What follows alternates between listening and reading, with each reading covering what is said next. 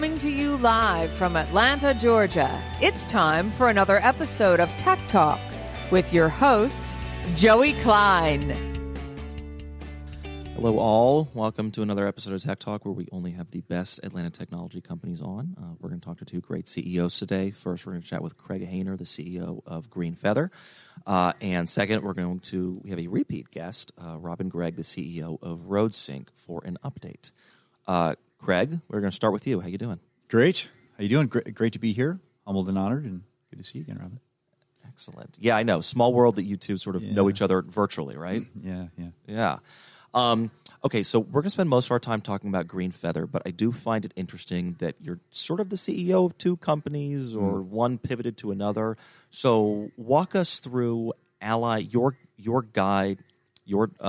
journey to Ally Commerce and the transition to Green Feather, and how the two interact with each other, if any, and then we'll just go straight on to Green Feather.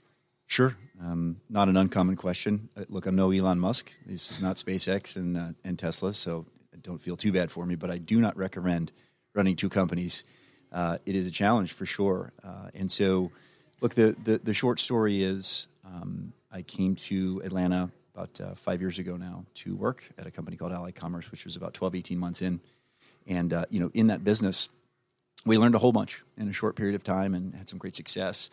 And over time in that business, which provided technology and operational services to consumer durables, brand manufacturers, to get direct to e-commerce, to their customers, we started to see a trend of health and wellness companies coming to us and saying, we want to engage patient consumer directly. And boy, it's sure kind of complicated and hard in the standard solutions and service providers. The world of healthcare is nascent for them. So things like HIPAA, certain requirements around PCI and payments, which are not necessarily standard for traditional e-commerce business, and other sort of security and privacy things were a complication, as well as some of the solutions you needed to pull off payments in such a world, and prescriptions and all kinds of stuff. So long story short, we had a customer come along and we built an interesting solution for them. And we thought, boy, there might be some more folks that look like them out here that would be interested in some of these products and solutions. And so we decided to go to market as a new brand, and that was the birth of Green Feather. So we explored, launching that company late 2019. We launched the company formally February of 2020. Great timing, by the way. Har. And so we determined what our real product strategy would be by about June last year. Okay. So the first few months was just sort of exploring, talking more abstractly about problems and solutions in the world of healthcare, and seeing what resonance came back from the market segments that we were pursuing conversations with. And there was an over-indexing problem against all the things we talked about in providers and payments. And so for us, that became our core strategic intent, was to go build a payments product that would work for healthcare providers. And we set on that mission about June of last year, designed our product, found a few early adopter customers that purchased basically designs, launched that MVP to them October. And since then, it's been an aggressive pursuit of more customers, more product insight, and R&D back into the product to provide more value to ultimately our customers. And so here we are in middle of 2021, and happily moving forward aggressively in pace on that business. Okay, so to me, this is like I'm going to make an analogy to music, right? You've got a band, okay? One member decides, you know what? I have some of these songs, they could work for this band, but maybe I'm just going to go solo because they don't entirely fit. How do you decide whether to keep that music within the confines of the existing band, or to separate them out so that it has its own identity, right? It's like establish a new business unit or product versus an entirely new company. Interesting metaphor. You must have looked at my LinkedIn. I didn't. I'm just a huge music guy. I don't know. It sounds like you might be as well. Yeah, I come from that world, sort of. Okay. For us, it was exploration of what might be out there as we were operating a business, and the determination of is the opportunity sizable such that you can create an entirely new organism and focus that on a new strategic direction with different people and skill sets, and pursue a large market opportunity. That was the first question to ask. And so once we got to that point where we felt comfortable with that, it was, okay, so now how do we manage two organizations holistically under one sort of group of folks? And that's the challenging part I mentioned that I don't recommend. Look, focus matters, and especially when you're entering such a space as healthcare. Healthcare is, like people like to say, it's where startups go to die. It's so big and fragmented and cantankerous, and so for us, the decision was, we really want to focus on this piece of the business, and so we pivoted, the business essentially into this new organism that you see today that we're discussing. Okay. And actually now as I'm sort of thinking back, of course I looked and knew you used to work at Fender for like 10 years, and I totally want to nerd out about music with you as a guy who's got a Big Apple Strat, but we can keep that for another conversation.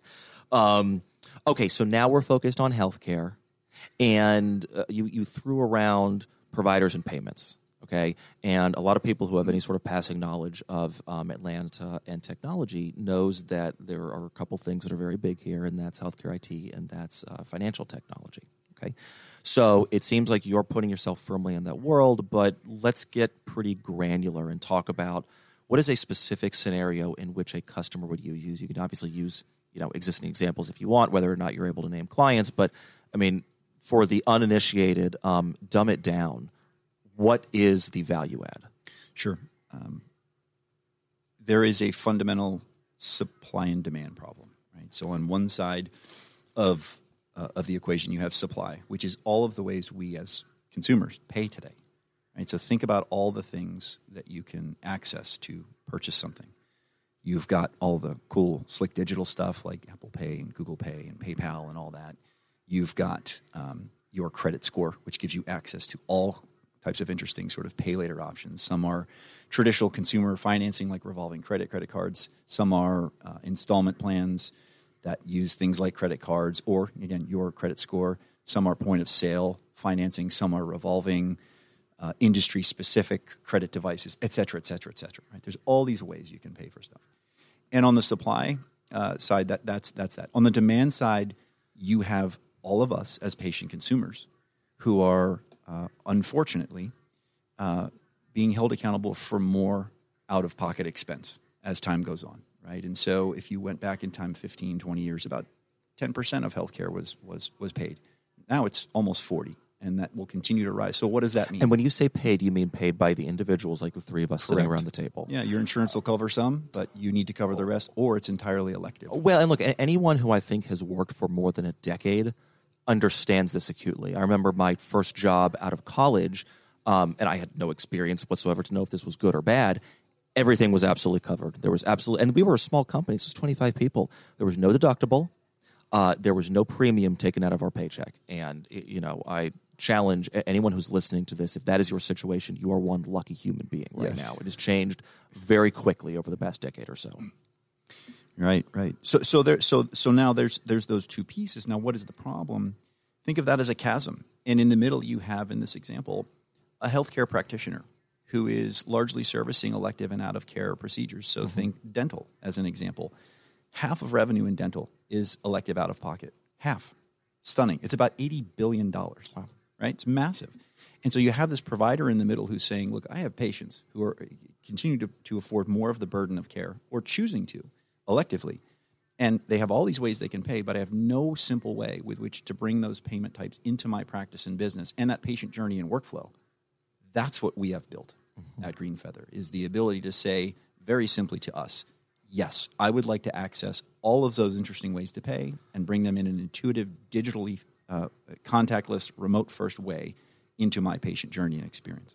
Okay, so are we talking your prime customer, all right? And I imagine, look, you're in the early stages of your evolution, so you might have a list of whatever it is, let's call it 6 prime type of customers. Maybe at your stage you're focusing on, 1 or 2 because you have to at this point, right? Talk to me about who those folks are. Are we talking about hospital systems? Are we talking about private plastic surgery practices or the like? What does the size look like? Yeah, so today we're playing small ball, which is to go after a very specific segment. And again, the fortunate thing about healthcare is it's so big. Small ball in this space is an $80 billion addressable market, right? As I said from some numbers previously. And so there's enough to go around. There's enough to eat to drive a substantial business in the early days. So our vision is that look, there are fundamentally issues across healthcare and in other industries in terms of payments. Robin is well aware, And so, but we're thinking today about really getting use case, really proving value proposition, really driving value, not just to our customer, but ultimately to all of us as patient consumers. And so we believe if we establish that beachhead in one segment, which today we really like dental, that gives us the blueprint to jump to the next lily pad and sort of use 80% of that playbook to permutate into there, and then the next. Okay. As a sales guy myself, and really, I think that most CEOs of businesses of your size are salespeople as well. Frankly, any CEO should really think of themselves as a salesperson, but certainly at your stage, you are. So, what's the strategy? Are you sort of chief marketing and sales? Do you have a team? How is that go-to-market strategy manifested? Right. So here is what is of benefit to pivot a business. Is you're not starting from zero. Sure. And you're not in the garage, and you're not coming together as a management and leadership team and trying to sort of coalesce and build chemistry and understand strengths and weaknesses. So we came into this with I think a real tailwind, which was we understand each other, we understand strengths, weaknesses, we put ourselves in the best place to be most successful to achieve the next milestone. And so for us, in terms of acquisition and growth, we have three folks full time on that. We have a head of what we call in the early days here customer acquisition, which is traditionally sales and marketing, right? Sure. Demand capture and generation. We think of it holistically because we're small enough today and we just want to move fast. And so we have one person that sees over that, and then we have a BDR, and then we have a marketing manager in there. And then, to your point previously, of course, I wear the sales hat, carry the bag down the long, lonely road, as they say, and try to get our vision and mission out there and excite people about giving us a shot to help them drive a better result in their practice. Okay. So we're focusing on dentistry right now.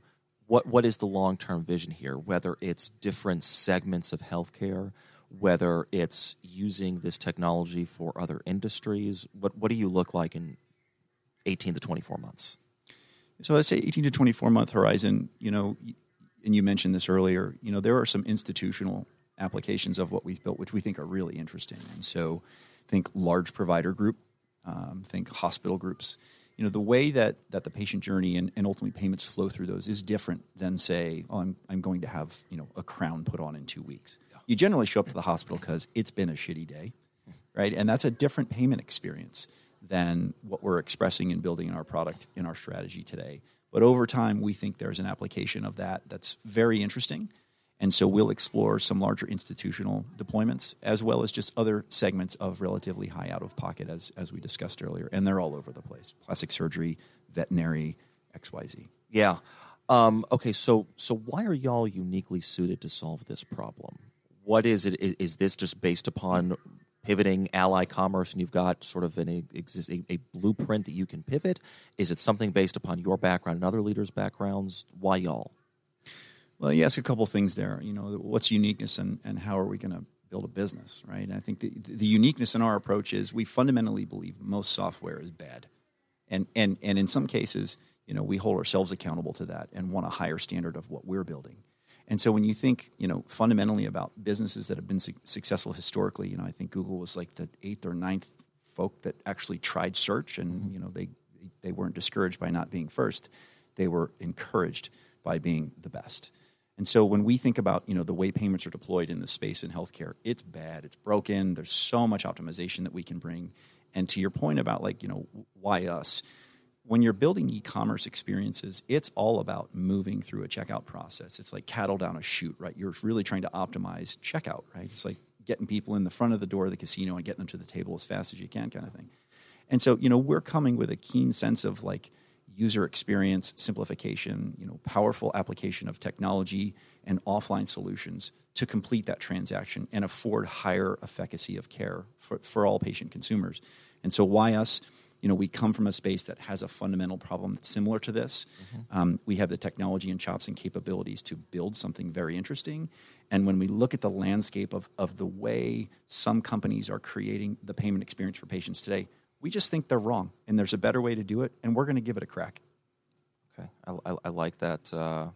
Arrogance is not the right word, but confidence, audacity, right?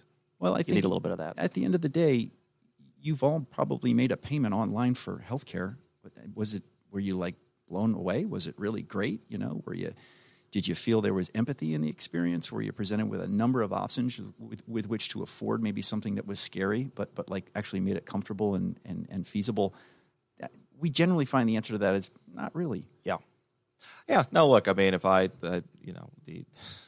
with 2 kids and 2 parents, it's I can't count the number of times I've done it, and it's all a different format, and it's not terribly intuitive on whatever the bill that's being sent, and there's not really a lot of insight into what is not being paid for and why. So I can definitely understand the value proposition. Okay, so I think this is your first CEO role, is that right? Or sort of Ally to... Yeah. I took over Ally about 2 years ago now. Okay. And have been running that in parallel with standing up this business as its CEO, yes. So it's interesting because, look, we have a lot of, small to mid-market companies on this podcast, and some of them are, founder CEOs. Some of them are CEOs who've come in, after the founding team. And I guess you're a little bit of both, right? You came in after the, original founding team at Ally, and now you're, let's say, for all intents and purposes, on the founding team of Green Feather. Do you approach it differently? What's your leadership style? How are you building culture? Tell us a little bit about that.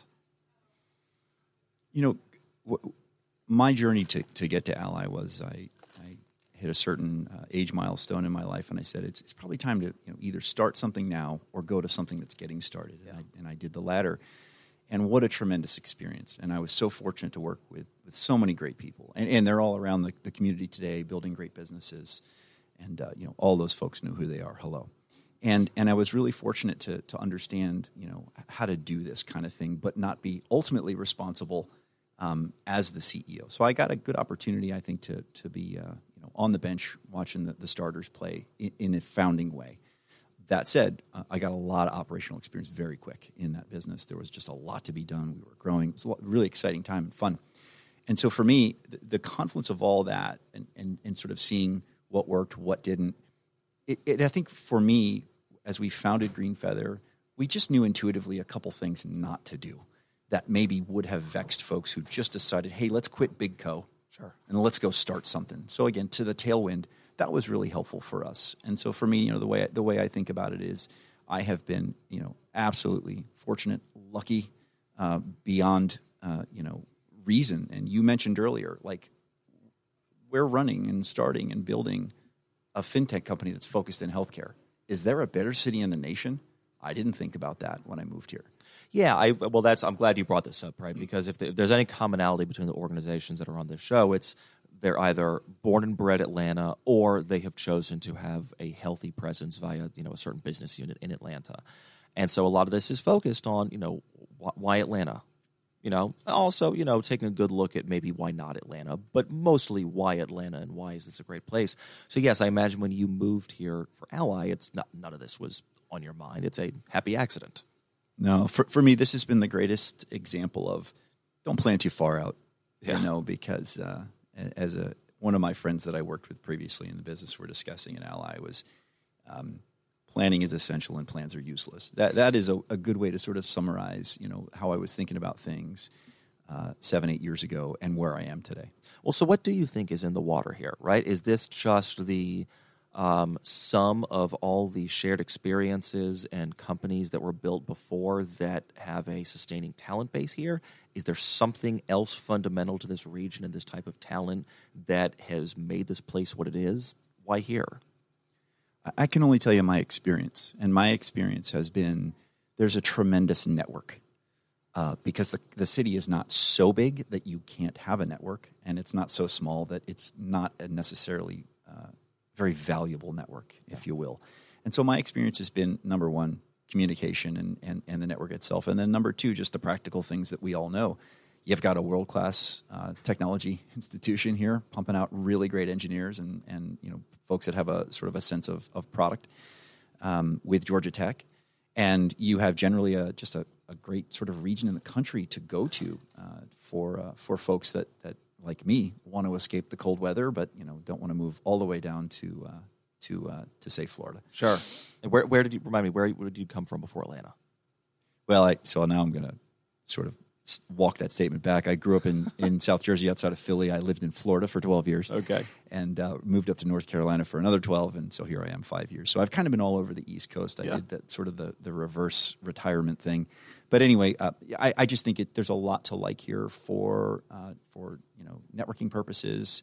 I think there's a great sort of foundation in terms of technology and STEM capability in this town for businesses like this.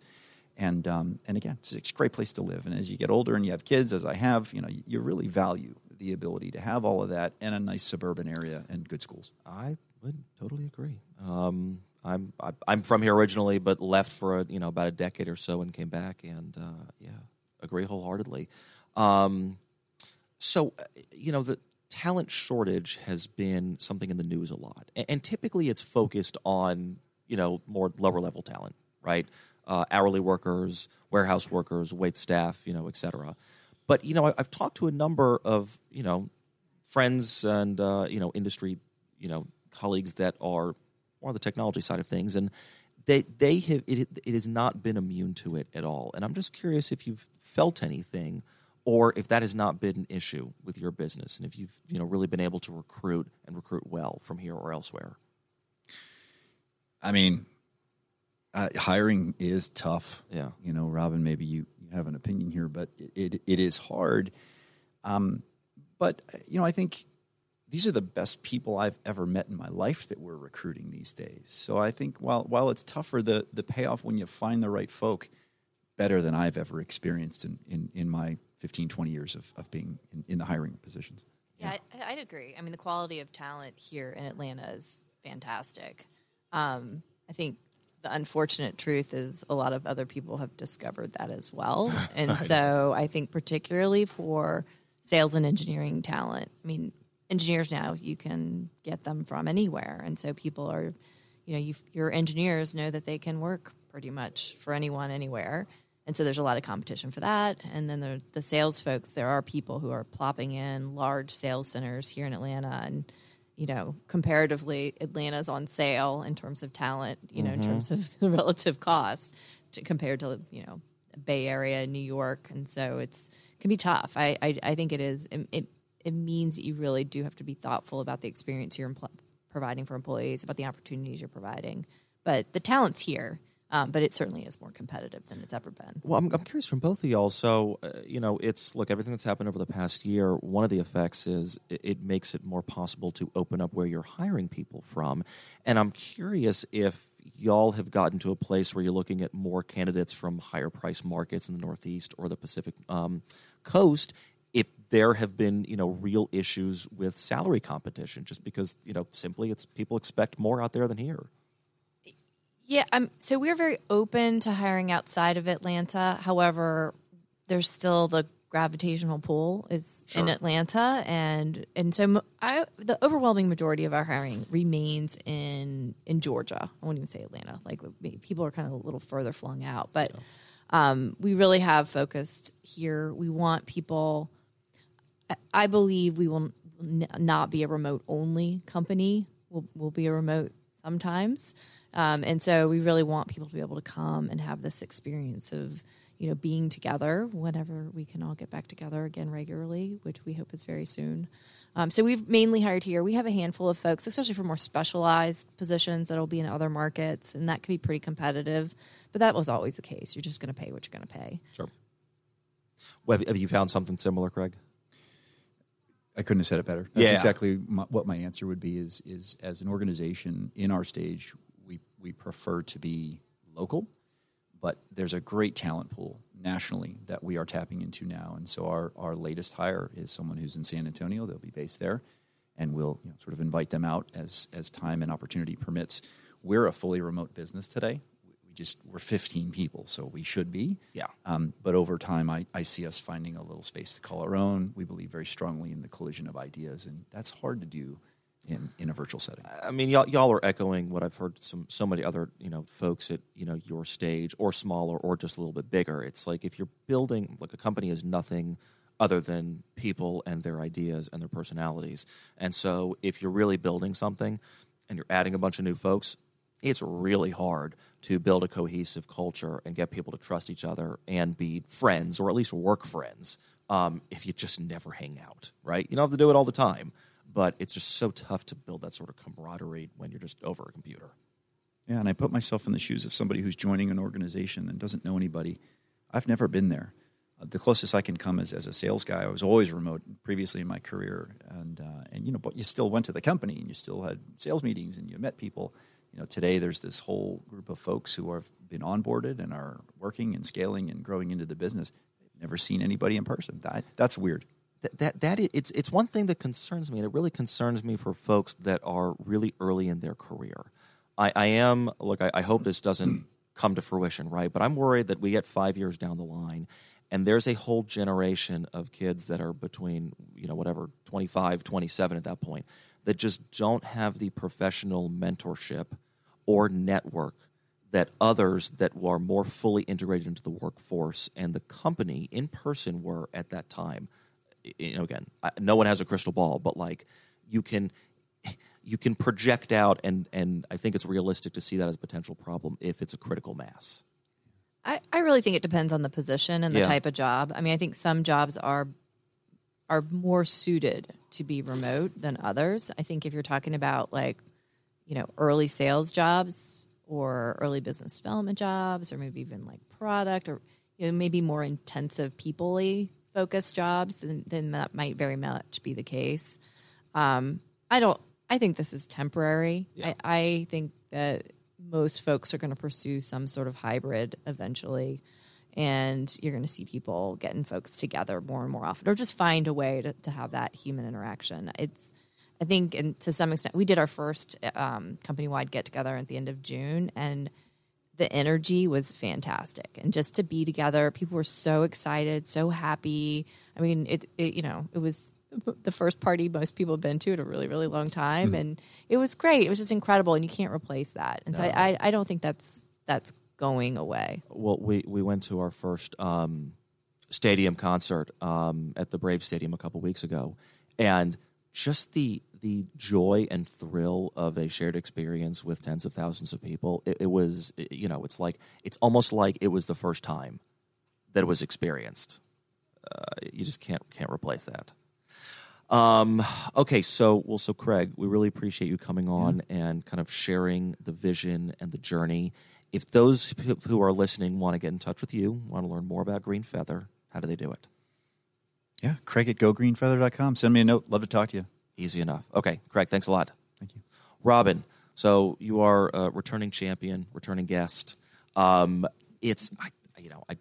probably should have looked up the exact last date that you came on, but it's certainly more than a year, probably 18 months or so at this point. I can't remember if I came on. I must have come on before my Series A. I think so. Yeah. And of course, you've raised several since you came on. Yeah, is two several? I think, Or whatever. Sure, do. It's more than one. I'm being a grammar nerd. Yeah. Okay. Yeah, it's been a while because I raised my Series A. We got the last check the last week in February 2020. And that was, then I wasn't going out and doing much. Yeah. I think it was maybe late 2019. Anyways, A lot has changed. You have raised 2 rounds of funding. I imagine that there are many things that are different with the business. So where do you want to start? What is different? What should we talk about? Well, I guess to start with, I'll share with folks who don't know, RoadSync is a platform for the transportation industry, and we're focused on automating the financial solutions for the $800 billion logistics industry. The fundamental problem we're solving is the fact that everything is in paper and phone calls. All business transactions are very, very manual and pretty labor intensive, and that's completely at odds with the fact that this is a perpetually cash-strapped industry and, really deserves a better solution. I mean, I think we all have firsthand experience how important the supply chain is to our personal experiences, our ability to get goods, you name it. And so we want to keep them running and running more efficiently. So that's what the business does. We have raised 2 rounds of capital. One closed right before COVID, like I was talking about, was about just under $6 million Series A.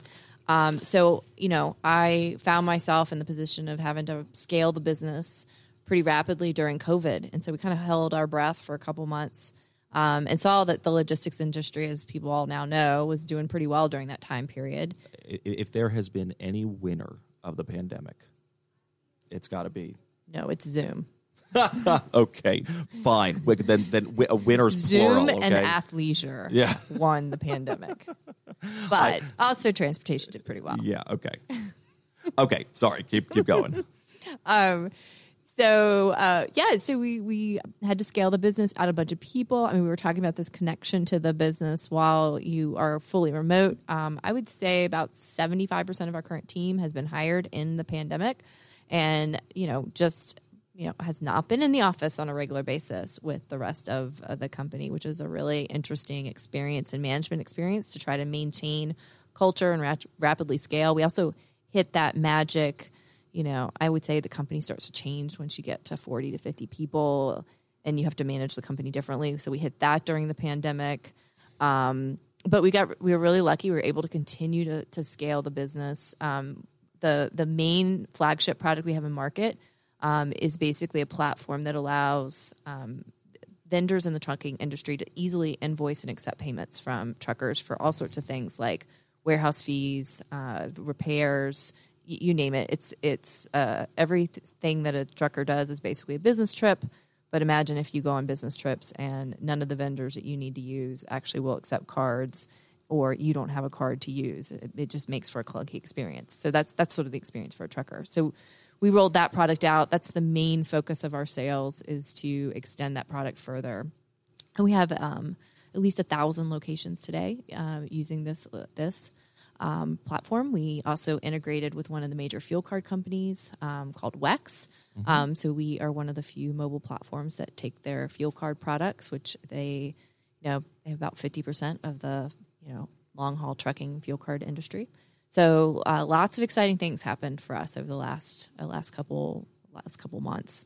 And then we raised the B. And so we just closed our Series B, a $30 million Series B, about 60 to 90 days ago.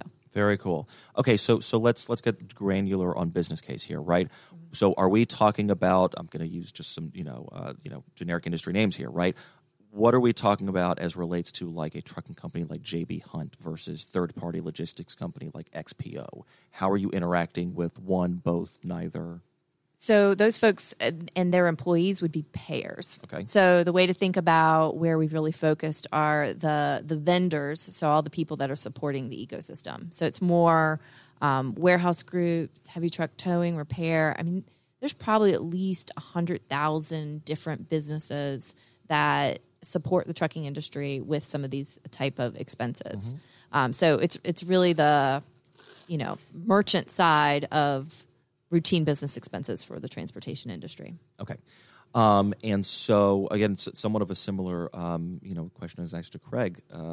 What's the go-to-market strategy? What's the split between, targeting inbound marketing versus, feet-on-the-ground sales? How does that work for RoadSync? Yeah, we're primarily sales-driven, and that's because this is an industry that's pretty old school in how they select and buy products. I mean, they are not Googling stuff regularly, and so they do a lot of things over the phone.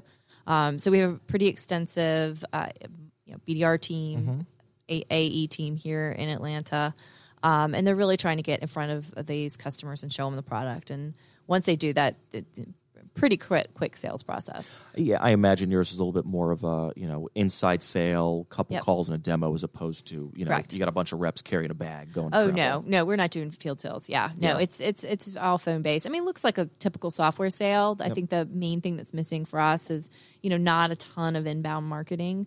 We think that's going to change over time. We're certainly working to build that, but it's looks like a software sale, right? You demo the product, you show somebody, you understand what their needs are, what their pain points are, and you can close them over the phone. It's pretty easy. It's a cloud-based product, so it's easy for people to adopt. Okay, so you touched on a leadership topic that I want to talk about. Once you get over a certain number of employees, you're just talking a different type of CEO. And I think I've certainly had folks on the show that were, founders and company got to a certain size and they, became whatever, chief strategy officer, right? Whatever it might be, and brought in someone else. Obviously not implying that is your case. But what I mean is that it's very clear that different stages of the company require different skill sets. And so I am curious what you have seen change and what you think is important at this phase of the company as opposed to, let's call it, 18 months ago, from a leadership perspective. Yeah. I think the good news, bad news of my professional experience is that I've managed really large pieces of an organization before. So to some extent, this stage feels in the structure that it needs, and the fact that I need to be more metrics oriented, and that I need to really be careful about structuring people's goals and the overall company kind of strategic imperatives, and being a little bit more thoughtful and measured about that versus just sort of like everybody in the room issuing instructions, next day, figure out something else. Yeah. I think this phase feels a little more natural to me. But I think what is hard and I'm surprised by is I haven't been operating like this in a long time. And so going back to it and also getting the organization wrapped around it is the harder part. So, I think it's we are in an interesting inflection point trying to figure out what is the right level of structure and process and cadence for the organization as we grow, and then also getting everybody else comfortable. And then I think the other dynamic that's different is how do I do this in a largely remote environment? Totally. Yeah, it's so many different curveballs thrown on top of one another at the same time. Yeah. Exciting, I imagine, but probably a little, stressful and confusing sometimes too. Yeah, I am absolutely thrilled to have this team and to be working on, all the things that we have ahead of us. It's just a very exciting time for the business. But, the list of things we have to do is overwhelming. Sure. Right? Okay, so you've recently raised, pretty serious number in terms of funding. And are we sort of executing just on a wider number of potential customers? Are we going into different business lines and establishing new products? All, both, some? Everything. Yes, okay. Everything. Right. We are obviously focused on continuing to scale our existing business, our kind of flagship product, which is Checkout. But really also devoting a lot of our time and energy around products that sort of are extensions. So either ways to deepen the relationship with our existing vendors, things like, providing them with access to capital, payroll, and also starting to supply solutions to some of the other parts of the ecosystem. For example, drivers might need a way to easily invoice and accept payments themselves or get reimbursed for an expense. And so we are deploying solutions against all of the segments that touch our platform, as well as going deeper into our existing segments. Okay, and so the way that this actually manifests itself in the moment of a transaction, right? This is essentially a driver using something on a mobile device as opposed to cash back and forth and paper receipts. Yes, okay. Exactly. And it's not too dissimilar to you buying a cup of coffee at a coffee shop that uses Square. Sure. And so you couldn't just pay it directly, or you may, in our case, we often text the driver a sort of a real-time invoice and he'll complete the checkout on his phone. And that's because he's not standing in front of the person he's purchasing from. He might still be in the cab, and they might want to keep him in the cab in this environment. Mm-hmm. So there's a little bit of complexity in workflow that's unique to our use case. But, for folks listening, it really isn't too dissimilar to checking out as a consumer anywhere. Yeah. Why y'all and why now, right? I'm always curious about this when it comes to technology solutions to analog problems, which are fantastic businesses. And every time that I hear about one of these businesses, I'm like, how has that not happened before, right? Why did it take this long? And why this team in particular to solve this problem that should have been solved a long time ago? Yeah, so in the consumer world, people have gone, mobile and to cards. Nobody uses a checkbook. I remember as a child, my mom paying for stuff with a checkbook, but nobody does that anymore. Some people don't even have checkbooks. The only reason I have a checkbook is because you still need them with you have children to pay for all sorts of things. School expenses. I think that's like the last consumer check product that you need. I asked someone under 30 for a check recently. They looked at me as if I was from the Middle Ages. I've never felt so old. Yeah, I know. You counted it out on an abacus yeah, or something like that. Yeah. So that's already happened in the consumer space. And so it's somewhat inevitable that it's going to happen in B2B as well. But, it's very, very high prevalence still of paper-based payments in B2B transactions. And so, I think this is sort of the consumerization of B2B payments is part of it. And that's just sort of inevitable over time. I think what's accelerated it is, in transportation in particular, there's a couple of trends. One, all of this investment in digital brokerage and other digital technology solutions has meant that kind of legacy players and some of the incumbents are really looking for ways to create a better experience to compete for shippers, drivers, business in general. And so any solutions that you can provide to them that modernize their operations and make them more efficient or make them more competitive, we have a driver shortage right now, is desirable. Well, we had a driver shortage well before COVID. And it's even more acute, right? So there's that trend. And I think that puts a lot of pressure on people to think about ways to eke out even small improvements in efficiency.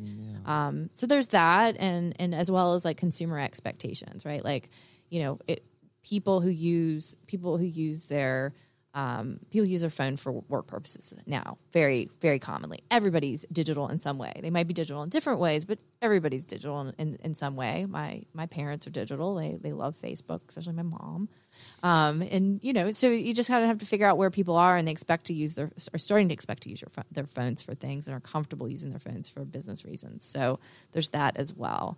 And I just think that's created this opportunity to really push payments, finally. I mean, nobody in the industry ever thought that 20 years from now you're going to still be using paper payments for everything. It's not a matter of, if it's going to happen. It's just sort of when and at what pace. And who the winner's going to be. That's correct. Yeah, that's right. Hopefully y'all. Yep. Do trends in industrial real estate have any sort of impact on your business? I'm just thinking, obviously the seat that I sit in, we don't talk real estate on the show, but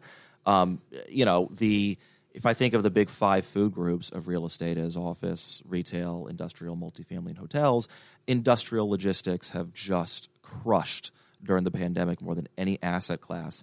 Obviously, the people you work with sort of touch that, but is there a big effect, or how do you see that?